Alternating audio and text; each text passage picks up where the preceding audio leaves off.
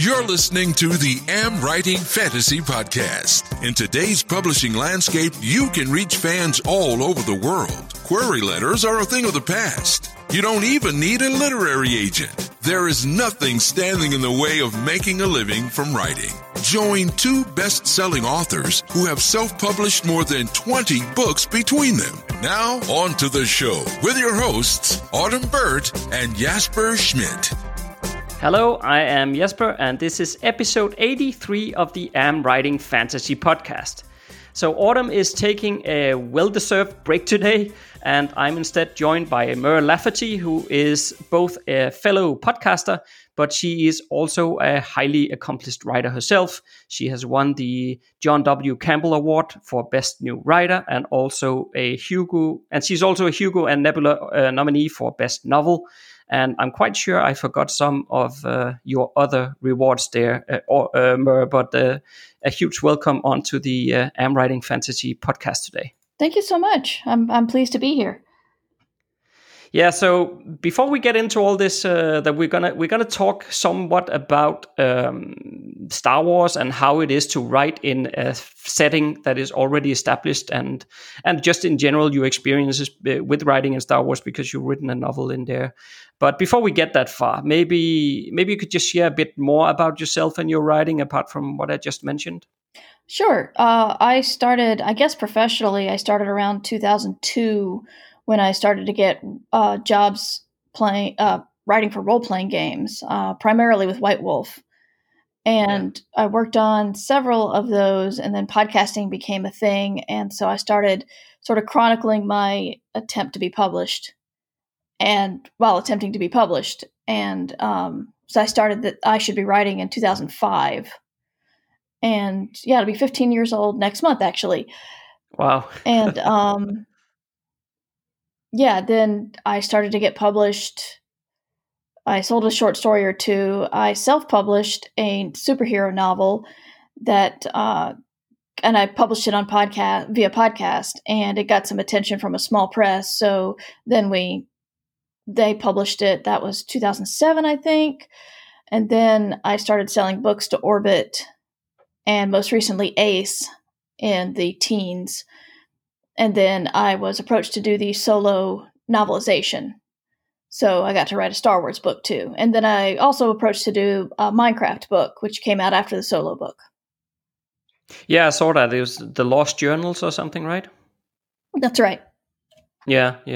Are you still self-publishing some of the books, or are all traditional published nowadays? It's all traditionally published because I'm mainly not very good at multitasking. Right. I would love to do some self-published stuff, but it's hard for me to think about two stories at once. So if I'm writing a book, I'm writing that book. Yeah, and I know as well that I actually listened to the podcast you also host with your fellow host Matt. The Ditch Diggers podcast. I listened to that as well. Yes. But I was actually wondering, before we get on, into the topic of today, because you must have gotten into podcasting like in the really, really early days, I think, because you've been doing this for a long, long time. And it's always interesting to me to ask somebody who is like a really early adopter of something, why did you decide to do podcasting back in the day? It's hard to explain. I mean, besides the fact that I thought it sounded cool and I could do it. It's, I've always loved the idea of being a DJ, but being live is kind of scary for me. I did a monthly local radio show with a friend of mine, and the anxiety levels were huge just because I'd be thinking, this is live. I have to keep talking. Oh no, all I can think about is how I'm not talking. And now that's all I'm thinking about. And my co-host was very good at filling those empty spots when I would freeze up. But right around the time podcasting became a thing, broadband was becoming a thing. And like internet radio has been around for forever, but you needed to have huge ability to download a bunch of stuff. It's huge files, streaming files that was just not feasible to the average, home. But once broadband became a thing, you could conceive it would be easy to send out a 50 meg file that you would expect people to download.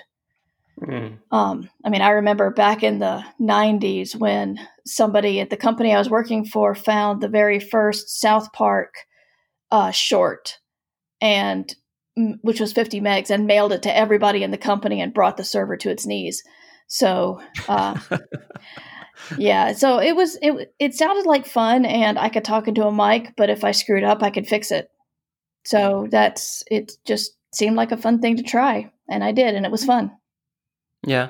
Do you see any difference nowadays in the podcasting landscape because I don't know. I mean, we've been running the AmWritingFantasy YouTube channel probably for like 3-4 years, but the podcasting element, we transitioned into podcasting probably like a year or year and a half ago. So let's say we're still fairly new, at least compared to you in terms of podcasting. But I still feel like it is like a very like early environment in terms of podcasting. Do you always also feel that after so many years, or do you see a huge difference compared to back then? Oh, it's huge. It's a huge difference. I remember almost all of the major shifts in podcasting. The first being when iTunes started to support podcasts, and when Libsyn came around, and the idea of your podcast becoming popular was not a huge hit to your finances because your internet provider wouldn't go, "Oh God, why are you suddenly distributing this podcast to so many people?" There was a time when, a sudden spike in downloads would be very expensive for you. Right. And what's happening now is it's like the corporations, like the big channels and backed by big media money and hosted by celebrities. Those shows are validating all the work we put into podcasting, which is great because you don't get that weird look on people's faces when you say, "I have a podcast." No, indeed. Yeah.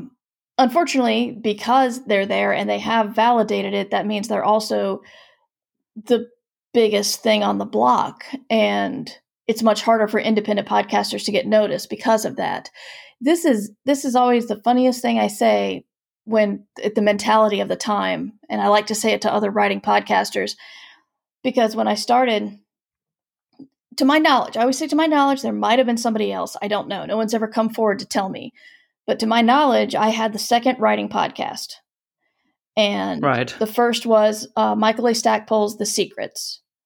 And because there was only one, I figured I would talk to Mike and ask him if he thought it was okay that I did number 2, which is, these days it's laughable. How many writing podcasts are there? And no one asked me for permission. No. Not that I could or should give it. You know what I mean? But it was just funny at the time. And it's like, I thought there was a space for me because Mike was talking from the point of view of a veteran of decades of fantasy and science fiction writing, while I was trying to approach it from a beginner who was trying to learn as many lessons as possible to pass on to other beginners.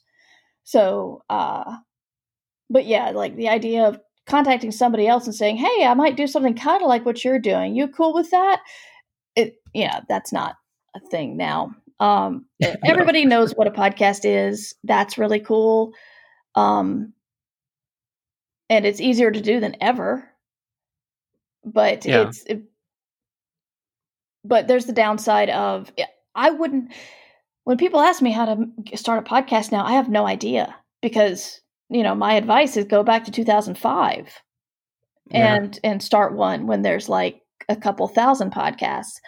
And I wouldn't know how to start out with episode 1 in the current landscape of podcasting. But more power to everybody who gives it a go, because more content's always great.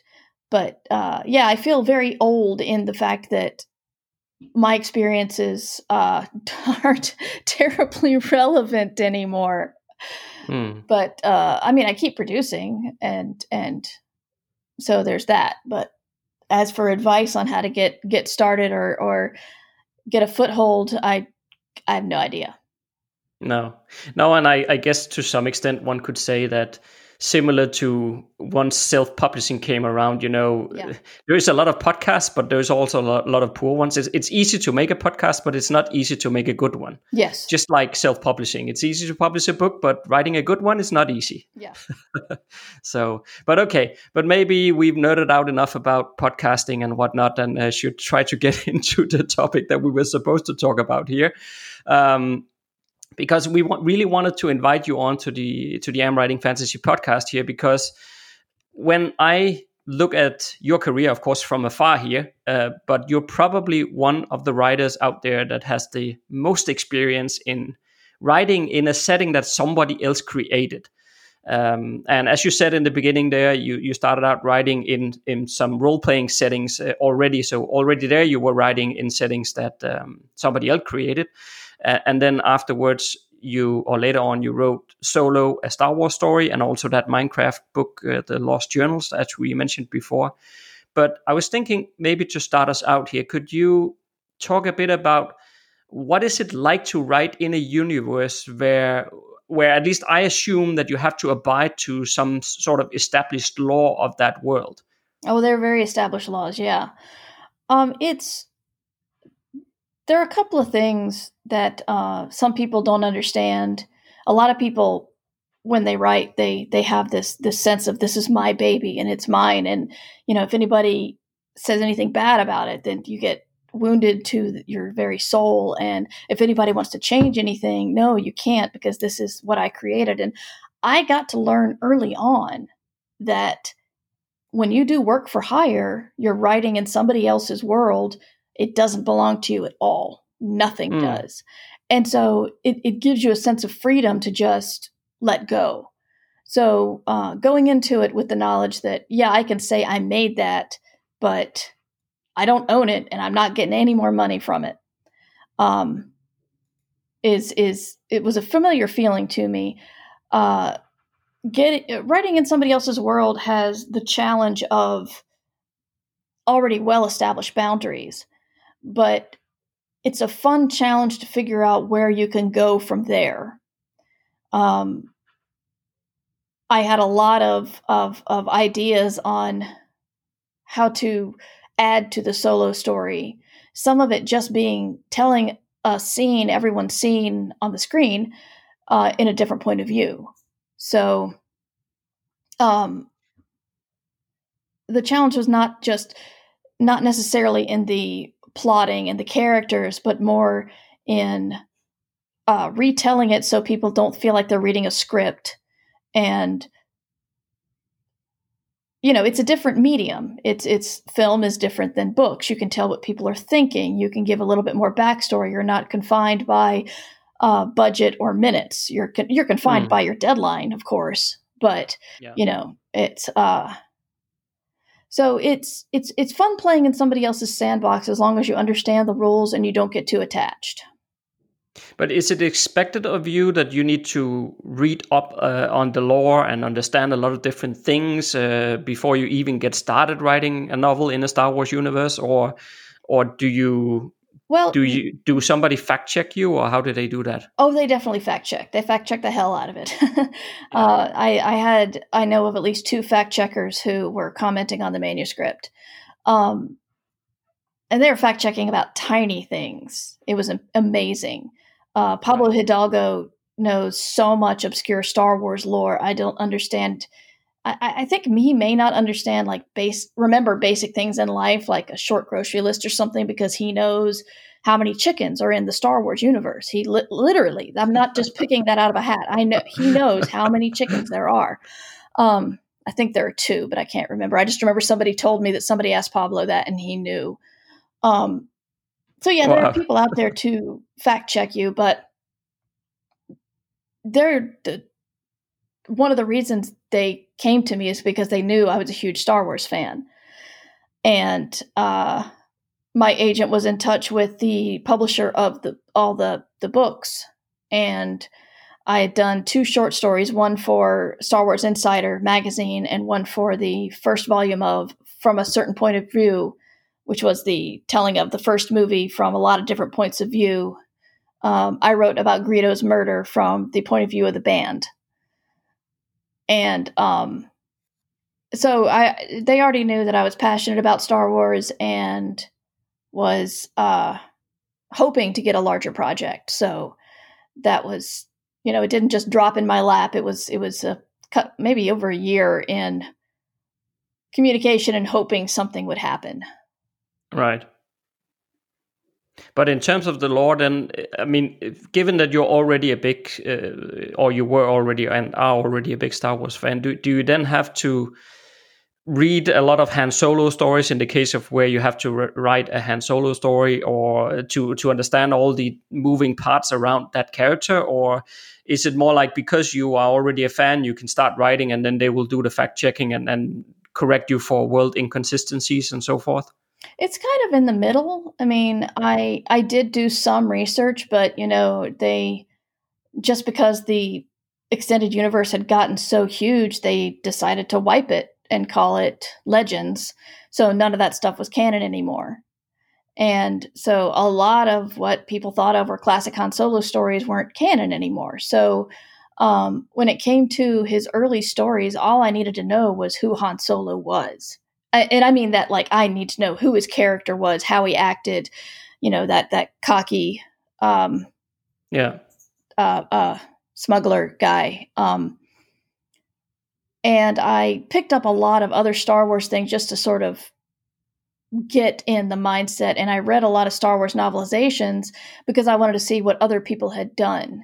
So I got a lot of inspiration from Jason Fry's The Last Jedi novelization, because he did some really cool stuff with that. And right. So that was very, very influential for me. But, I knew that if I said something wrong, whether it's the name of a planet or the background of a character who has a name on the script, but we never hear it said out loud in a movie, that kind of thing, they were there to make sure that got fixed. But, they expected me to know what I was talking about. I had to do some of the heavy lifting, essentially. Yeah. But when you then had to write your story, did they dictate sort of where they wanted you to go with the story, or did you have creative freedom to tell the story you wanted to tell? Well, I had the script that I had to go, can't deviate from that at all. But I was able to, in fact, required to put in my own scenes. So the first thing I did was send them a list of scenes that I thought would add to the story. So I wanted to do a prologue. The movie begins with Han running away from a deal gone bad. So I wanted to tell a little bit about that deal. And I wanted to put in more about Kira's experience between getting separated from Han and then meeting him again. Mm-hmm. And I wanted to put in more about Enfys Nest, and that was the only thing they cut. They just outright said they didn't want was a bit of history on Enfys Nest, because they didn't want to. I believe the words they used were, "We're not ready to explore the backstory of this character yet," which I made me think that somebody else was already on deck to do it. So, but they gave me a lot of leeway. I put some humor in where, as somebody who's had long hair several times in her life, I thought that if Chewbacca had been in a mud pit for days or weeks, then one shower on a spaceship was not going to do it. And if he was with Lando Calrissian, the biggest space dandy there is, nobody would have better product than him. So I wrote a scene where Chewie approaches Lando and they try to communicate, because Lando understands a little bit of Wookiee, but not a lot. And he says, basically, do you have anything to help me get all this mud out? And Lando gives him permission, and Chewie just trashes his bathroom. And I had so much fun imagining that scene. And I really did not think they would let me do it, and they approved the whole thing. So it was, just telling little scenes between the scenes you get in the movie, or some scenes I told from different points of view than you would think of, because I told Kira meeting Han at the big fancy party on the space yacht. I told that from her point of view, not Han's. So Right. she got, we got to see her reaction to him and what she thought of him, and how she viewed everything in the room happening. So while I was still telling the scene exactly how it was in the movie, it was a bit different because you kind of see that scene from Han's point of view, whereas in the book it's from Kira's. Right. But it almost sounds to me like, and I don't know if I'm right or wrong here, but I'm just thinking in terms of giving a script and saying, okay, you need to follow this, and I by the sounds of what you're saying, it sounds like it is a fairly detailed script, and then you have to find your own way through that in terms of injecting some of your own creativity here and there where you can. Yes. But would it be fair to say that it's more like if you were not a experienced and seasoned writer, that then it almost sounds like it would be pretty difficult, would you say? I think so. It might be because it's I did, before I wrote the scene I just told you about, Kira, from Kira's point of view, I was feeling really down because suddenly I thought I didn't have the script. I was able to take notes on the script. I was flown out to San Francisco, took notes on the script, and came home. But they also gave me the middle grade book, which was already done. So I had a novelization already. And I'm like, I've got the movie, I've got the middle grade novel, and I've got the script. How in the world am I going to add anything to this? Because there's already so much. And I struggled a lot. Yeah. And I was very relieved when I came up with the same scene, different point of view solution. There's always you come out of every movie going, man, I wish we'd learned more about X character or Y character. And when I'd read the script, I'm like, yeah, some things I think there's some things missing here. I'm not sure if, I don't know. I would think that seasoned fan fiction writers would probably take to it just fine, so long as they understood that you can't just go anywhere with this. You have to follow some very specific rules. But it is a lot like approved fanfic. Yeah. It's writing about beloved characters in a beloved setting and just pushing a little bit more of your own story into it. Yeah, and I think heading into it as well, you probably, I could imagine some people feeling quite daunted already before you even start to all that lore and all those details about the world, it can almost feel like a mountain to climb before you even get started. I think some people could feel that at least. Sure, but there is a mountain of lore out there, but say the details of the eyelids of the, of course I can't remember their race now, but the band playing in the Mos Eisley Cantina, the details about their eyelids and how they respond to light had nothing to do with Solo. So yes, I know that from my previous story that I wrote, but I'm just saying little details like that were not important. I didn't need to go out and read all the Darth Vader comics to write Solo. I didn't need to play the role-playing game. So there's a lot out there, but when it comes to specific stories about specific people, it can be, much more of a focused approach. Yeah, I can see that, yeah. But so once you have written a novel like this, does it then become part of the established lore and the canon, or is it just treated like it's like just a separate novel and it doesn't become part of the official Star Wars universe, or how does that work? It is canon. Okay. It is. That's why it's so closely fact checked and we did very close edits. It is canon. Right. Okay. And you mentioned earlier on that you had been in a year-long conversation with those guys in order to get to the stage where you could write the story. But how did that conversation start in the first place? How did you get into even being considered to write the story? My agent knew the publisher and dropped my name as somebody who was really interested in Star Wars. So, next time you need an author for Star Wars, consider my client. And that's how the conversation got started. Okay. So is it more like, do you think that it is very much dependent on agents and sort of like that it would be almost impossible unless you know somebody there that other people could get into? I'm thinking about listeners here who might be interested in getting into writing Star Wars or something. Would that even be possible without an agent and being an accomplished writer already and so forth? I really doubt it. They're going to want to approach them. It's easier to have an agent, and they're going to want seasoned writers with a track record that they know won't like leave the project or screw it up. And I'm not saying unagented writers would do that. I'm just saying that when you have an agent speak for you, that carries more weight with editors.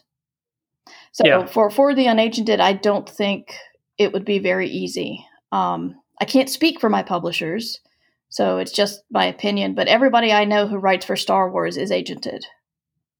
Right.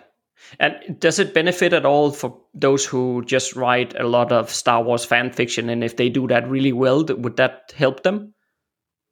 I honestly don't know. In terms of getting know. Noticed, I mean. I really don't know. Some, I mean, I know agents who read fanfic for fun and would like to find clients that way sometimes. I know editors who read fanfic for fun. So it's not outside the realm of possibility. But you got to remember that, I hate saying this out loud, but according to copyright law, fanfic is illegal. And a lot of places, if the author doesn't mind, they just turn a blind eye to it. And they say, just don't send me anything. Have fun. Go play in my world. I don't care. Just don't send it to me because that can open legal doors that are very bad. But right. So I don't know on an official level how that would work out. And again, I can't speak for Del Rey, so I'm not going to, if my editor might think otherwise. But I know I'll tell you 99% sure that I don't think you could sell your fanfic to the Star Wars universe. Because they have very specific ideas of where they want to go with their stories. Yeah. But yeah, I don't know. I don't want to squash anybody's dreams, but I doubt I would have had this chance if I didn't have an agent who knew the right people to talk to.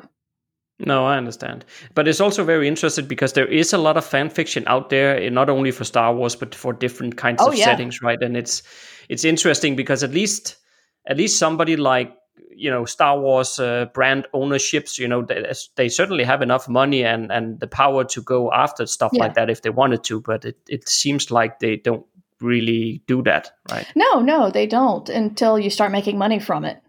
Then they'll come down on you pretty hard. But like I said, there's like a handful of people who frown on that kind of thing, and they're kind of seen as the ogres of the world.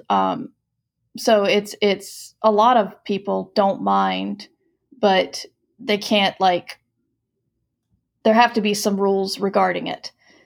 Don't sell it, etc. But yeah, I'm not saying there's not excellent fanfic being written. I know that for a fact. I've read a lot myself. And I wrote it when I was younger, before the word fanfic was a thing. I feel very old right now. I wrote Fred Saberhagen fanfic. But I don't know how similar my story is to everybody else's. So, yeah. No, that's fair. But okay, I'm thinking maybe to broaden out it a bit more here. We can still focus on Star Wars if you feel more comfortable with that. But I'm just thinking in a bit more broad terms here. It could also be in relation to some of the White Wolf stuff that you wrote in the past as well, or whatever. But I'm just thinking, if you are to advise a listener, for example, of this podcast, who maybe is, let's say they have a couple of novels under their belt, so they're not completely new to writing, but they're still building their writing career, and they might be thinking about, would it be better for me, and I'm not talking fan fiction now since we just established that that's not legal, but but would it be better for me to just create my own universe if I have only written a few novels and then write in that setting? Or would it be, well, I guess I can't ask you if it would be better to write in somebody else's universe, or, if you contacted somebody or you made arrangement with somebody who already have an established universe with established readers. But I guess I'm more asking about, how do you see the pros and cons on each one of those, and what kind of things would the listener need to think about if they considered that either should I write in somebody's established world because that can sort of lift me up a bit, versus should I create my own thing? Are you talking about sense? Writing fanfic or license? No. I'm more thinking like, so for example, Autumn and myself, we have an established setting that we are writing novels in. So for example, in theory, if somebody then said, hey, I would like to write some novel, just like you did for Star Wars, right? I would like to write a story in your setting. And I'm not talking fan fiction. I'm more talking like, you write, for example, for a lack of a better example, our setting here, meaning that we basically sort of become the Star Wars part in the story here, meaning that we are the ones editing it, we are the ones maybe publishing it or whatever, but they write in another setting. It's just like, I guess also when you wrote for White Wolf, I guess they were the publisher, they were the ones publishing it, and you were more a writer on staff there, or whatever you would call it.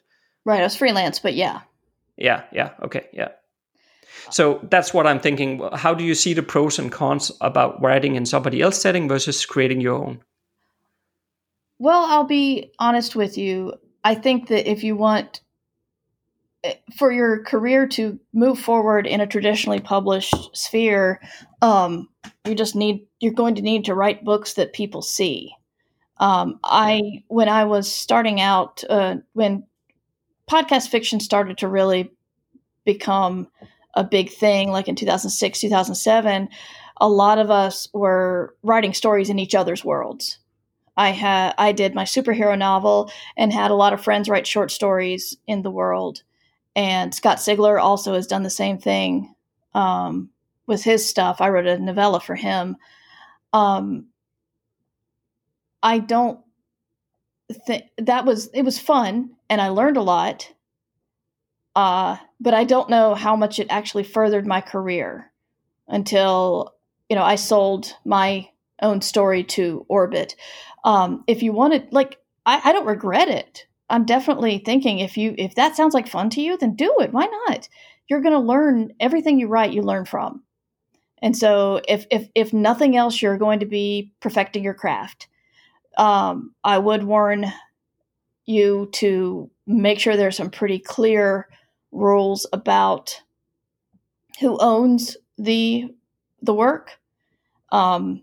Because it can't just be a friendly handshake. You should write something down. Because if they think, hey, you know what? I really like this character that I wrote in your world and I'm going to go sell it. Does that belong to you or does that belong to them? And then if you're not friends anymore, then that can get really ugly. So you want to do something to make sure the legalities are all there. But I don't know. It's fun, but if I don't know if that's how you're going to get a mainstream publisher to notice you. No, and maybe I'm thinking that because there's probably a difference between a traditional publisher here versus self-publishing. Sure. Because if we are talking self-publishing, I could actually see that it could be beneficial again, I fully agree with what you say about that you need to have a contract in place with the people in whose world you're writing, so that everything is clear, and what can you do and what can you not do going forward and whatnot. So I fully agree with that. But if we assume that is in place, I could see with self-publishing that it might actually, in some cases, benefit you from writing in somebody else's setting, because you can tap into their readership, and if they're publishing it or editing it or whatever, then they will probably promote it for you as well. Sure. And if they already have 5,000 readers who buy Kindle books, then that's pretty cool versus doing it on your own. If you're talking like in the self-publishing sphere, definitely, I think it's a great idea. I got Scott Sigler's fans interested in me when I wrote the novella in his world. And it's really good to have the cross promotion. I think that's great. Yeah. I have not done a ton of self-publishing since I started traditional publishing. So I can't say what it takes to get a completely new original world in front of people in self-publishing. So I'm really not sure how one would do that. So I can't say whether whether playing in somebody else's sandbox or building your own world would do better in self-publishing. But, why not try both? I mean, it's like I said, it's fun, and it sets up your networking for sure. And the people who, you and Autumn, who publish your friend who wrote a story in your universe, 5 years later, if you guys are doing another big project, you could think, hey, remember that person who wrote that cool thing for us? I mean, that's networking that doesn't die unless you kill it. So, there's definitely not, I don't want to downplay the action. I can't tell you if one is better than the other, but I think they're both good ideas. But it was a lot of fun to do, and I think it made me a better writer and made me tighten the bonds I'd made in podcasting, which helped my career along later. So the thing is, you never know what's going to help your career. Never. Which is why, be nice to people and hit your deadlines, and you'll go far. I know it doesn't sound like it, and it's not something that, you put the coin in the machine and the candy comes out immediately. But it is something that you never know what's going to benefit you. So why not try as much as you can, as long as you can, and then still be nice and hit your deadlines. Yeah, I think that's good advice. And as well, if there was like one thing that, if we say we had a time machine here, and we could travel back in time, and there was only one thing or one message that you could send back to your former self when you were just starting out writing, do you know what would that be? Oh gosh. I caught you off guard there. Sorry. Well, it's the thing is, I stopped. I had a real crisis of confidence when I left college. And for some reason thought that now that I was out of the academic atmosphere, I would never improve on my writing. I didn't think my writing was that great to begin with, so I would never get any better. And I talked myself out of doing it for quite some time. So if I could go back to her, I would say don't quit, because you do get better. Every time you write something new, you get better. And